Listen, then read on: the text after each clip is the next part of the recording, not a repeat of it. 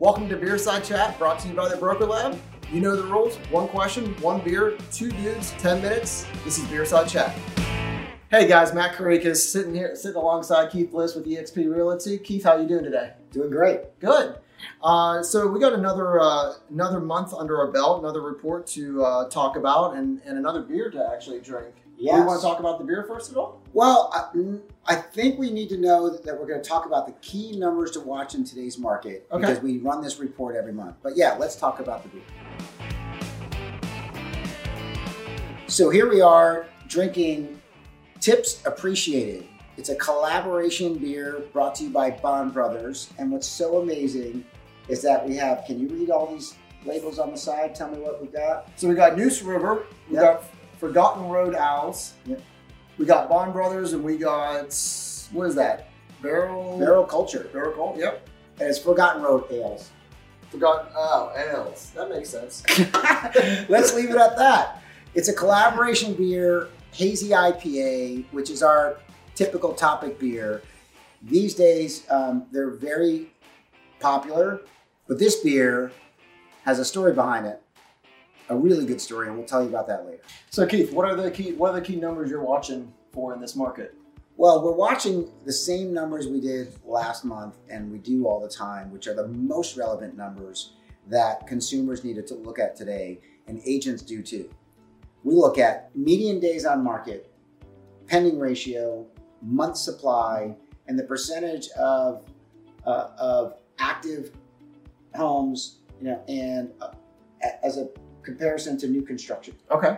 Because really right now what we have is a supply problem, a major supply problem. And unless something majorly happens that causes a ton of people to sell, then we're really, really still relying on new construction. Right. So what are we looking at for some of these numbers? Like what median days on market? What are we looking at for the area? Well, the trends, the median days on market remains exactly what it was last month. 10 days on the market. Pretty crazy. Wow. Our pending ratio is 78%, which means 78%, almost 8 out of 10 homes with signs in the yard are already sold. Actually, they're tied up. Oh, that's crazy. Right? But we're going to talk about what ties them up today, and that's what's continuing to change. Got it. And then, so then what about month supply? Has any of those key numbers, where they gone? So month supply right now, if everything on the market decided to, nothing else hit the market for the next 30 days, then it would only take us 10 days to run out of houses. So what we're relying on every day is for houses to hit the market. But they're not staying on the market long, are they? No. With the median days on market 10, it's crazy. Look at this. Our lowest median days on market right now is Garner. Our second lowest is Fuquay Varina. Okay. When it comes to pending ratio, Morrisville is at 91%. So 9 out of 10 homes for sale in Morrisville are under contract. I saw that. That's insane. I don't know if we've hit 90. I don't think we ever have. I don't think we've hit 90. That's insane. When it comes down to, and at the same time, the month supply is a derivative of the pending ratio. So even in Morrisville, it's a 0.2 month supply. So I think it's interesting to share with everyone. So why don't you just tell everyone how many homes are actually for sale in Morrisville, active resale homes for sale? Well, Morrisville, relatively 5. 5 homes in the entire resale town. Homes. Yes. That's insane. Yeah. So then what about, are you seeing any sort of a slowdown in terms of new construction due to any of the materials? Slowdown in materials or anything like that? I wouldn't say it's a slowdown. It's a pause because they're hoping that the cost of the materials comes down on lots that they might own. We're talking about major builders with lots of lots, right? Because otherwise their costs of labor and materials are going up. The supply chain is actually a little bit more relieved than last month, but I would say it's still, we don't know yet. With all the changes that are going on right now, I have no idea where we're going to go when it comes to that part of it. I ran into that problem last week going to a neighborhood, and there's tons of lots available out there, and none of them are released yet, and they're not releasing them until they get either more materials or maybe the cost of materials come down. But they have the lots, they're just not releasing them yet. Right. So let's stay on that new construction perspective for a minute, because what's happening now is builders are deciding to build the house all the way out before they put a price on it. Because we have builders that are getting hammered on the cost of materials for framing a house is up, 18 to 20%. So you're saying, anyone who actually signed a contract with the builder, say 60 days ago, 90 days ago, no, say a year ago, or even say a year ago, that are still building it, that builder might be could be taking a loss on that house. Yes, because of the price. Absolutely. Absolutely. Yeah. So what we're seeing, what we're going to anticipate is a huge uptick in pricing. Okay. When builders release houses for sale, and what's causing that? It's we don't have enough dirt on the ground for where everybody wants to move to the triangle. And I mean, and the report is showing the percent of closed units is still high across the board. As far as new construction? Yeah, percent of the market. So people are still buying new construction too. Well, yeah, it's very low in markets that have low availability. Right. So in Raleigh, it's 15%. So it's the super lowest that it's been in forever. That means Raleigh's having, really huge pressure on availability and pricing those homes. I mean, if you look at Raleigh's average closed new construction, it's at 407. Their average closed resale is at 309. Cary the same way. Median sold price is 455 on new construction, and it's 385 otherwise. That's every type of property involved. Right. So it's a challenge. So what challenges does this pose to sellers, buyers, and agents out there? Well, I would say that the biggest challenge is now really shifting to the challenge on the agent. Right? We can't create motivation to sell. You can't force people to sell. No, you can't. Right? And we have a lot of people that got caught up in COVID a year ago and decided, hey, let me go get my real estate license. And they're coming into a market that's apparently really, really good, but it's also a huge challenge. Yeah. Right? Where do you find actual viable buyers and sellers? Right. And then we have to be really good at creating reality in those conversations, right? So I would say the challenges for sellers and buyers and agents. For agents, we have to re-script everything we've said. Right. Forever. We have to be a lot more honest, transparent, and real than ever before. And I don't even know, and I don't mean to interrupt, but I don't even know if we know what we know to tell them when agents are typically relied on for the information.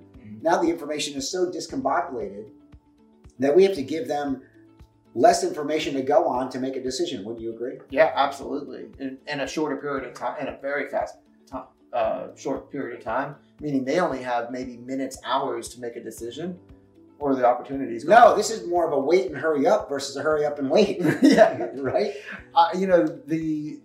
The one thing that I'm seeing, there's buyers that want to buy.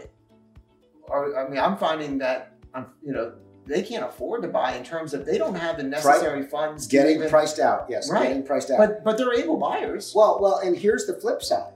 The flip side to the reason the able buyer, the willing buyer, doesn't have enough upfront cash. Right, that's what I mean. Is because the ones that already were in a position a year ago that started saving all their frivolous spending. They didn't go on trips, they didn't buy anything new.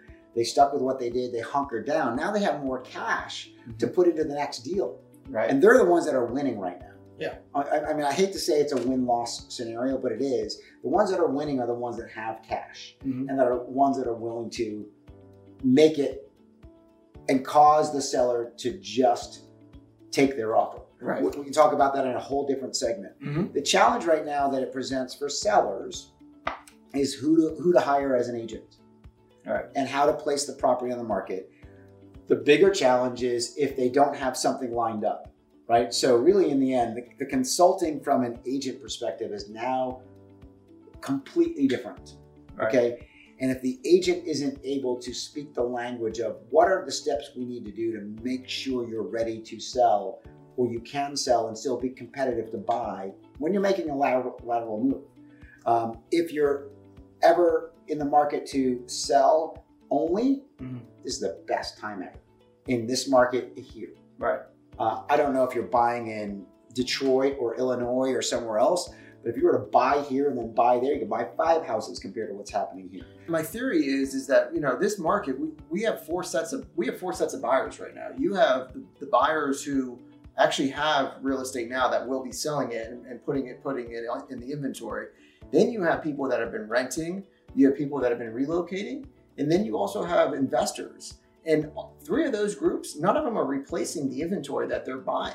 So there's only one of these groups is actually replacing the inventory. And so when you got 4 buyers and only one of them is actually putting a house on the market and then the 3 others are taking it, there's no reason. I mean, it's kind of not a surprise that we have the inventory level that we do right now. Yeah, I mean, it's a drought beyond all precedents. Right. So the challenge on the buyer side is to be prepared to, as we've talked about before, buy next year's or the next 3 years appreciation. So we're here to help. Yeah. We're excited. This was a review of the market. You know the rules. We're supposed to have a beer and talk about a beer. So let's talk about the beer. So you said there was a story behind this particular beer, right? Well, there's a collaboration here between multiple breweries, as we talked about. The cool thing is that every time you buy a draft of this beer or a can of this beer from any of the mentioned breweries, $1 of it goes back to the bartenders. That's so cool. That's like so Davey. Right. That's like so Guy Fieri. Like, let's get it back to the people. Right. Right. I mean, what is Triple D? What have they raised so far? Like $28 million for restaurant people, I think, through his efforts. Yep. Unbelievable. So let's raise a glass and let's make another $1 for another bartender tonight. Go get yourself some tips appreciated from all the mentioned breweries. What a great beer story. And when we literally went there last night and had a beer, but I had read about it earlier today. I'm like, yes, perfect timing. We're filming tomorrow. And I already know about the beer. So Keith, if you had to sum everything up in a couple sentences, how would you sum up this conversation and what we talked about? Oh, thanks. That's the best question you can ask. We have a lot of challenges right now. They're all amazing challenges. It's the opposite of challenges. Yet the cool thing is that we are addressing the market stats and the market of the moment. When it comes down to agents and what they're looking for in collaborative efforts, come to thebrokerlab.com. Come talk to us sometime. We're always available to help other agents. We're here to make everybody better and give you tips and tricks that could help you with your prospective clients, current clients, past clients, everything else in between. And the cool thing is that we were really talking about a challenged market that everyone dreams of. I mean, people can't sell their houses for more than this ever, right? It's crazy. But I would say on top of that, we're also addressing a cool effort to work on the challenges of our essential workers, in my opinion, like you, in bartenders. So go get yourself some tips appreciated and enjoy yourselves. Awesome. Have a great afternoon. Good to see you, Matt. Good to see you too.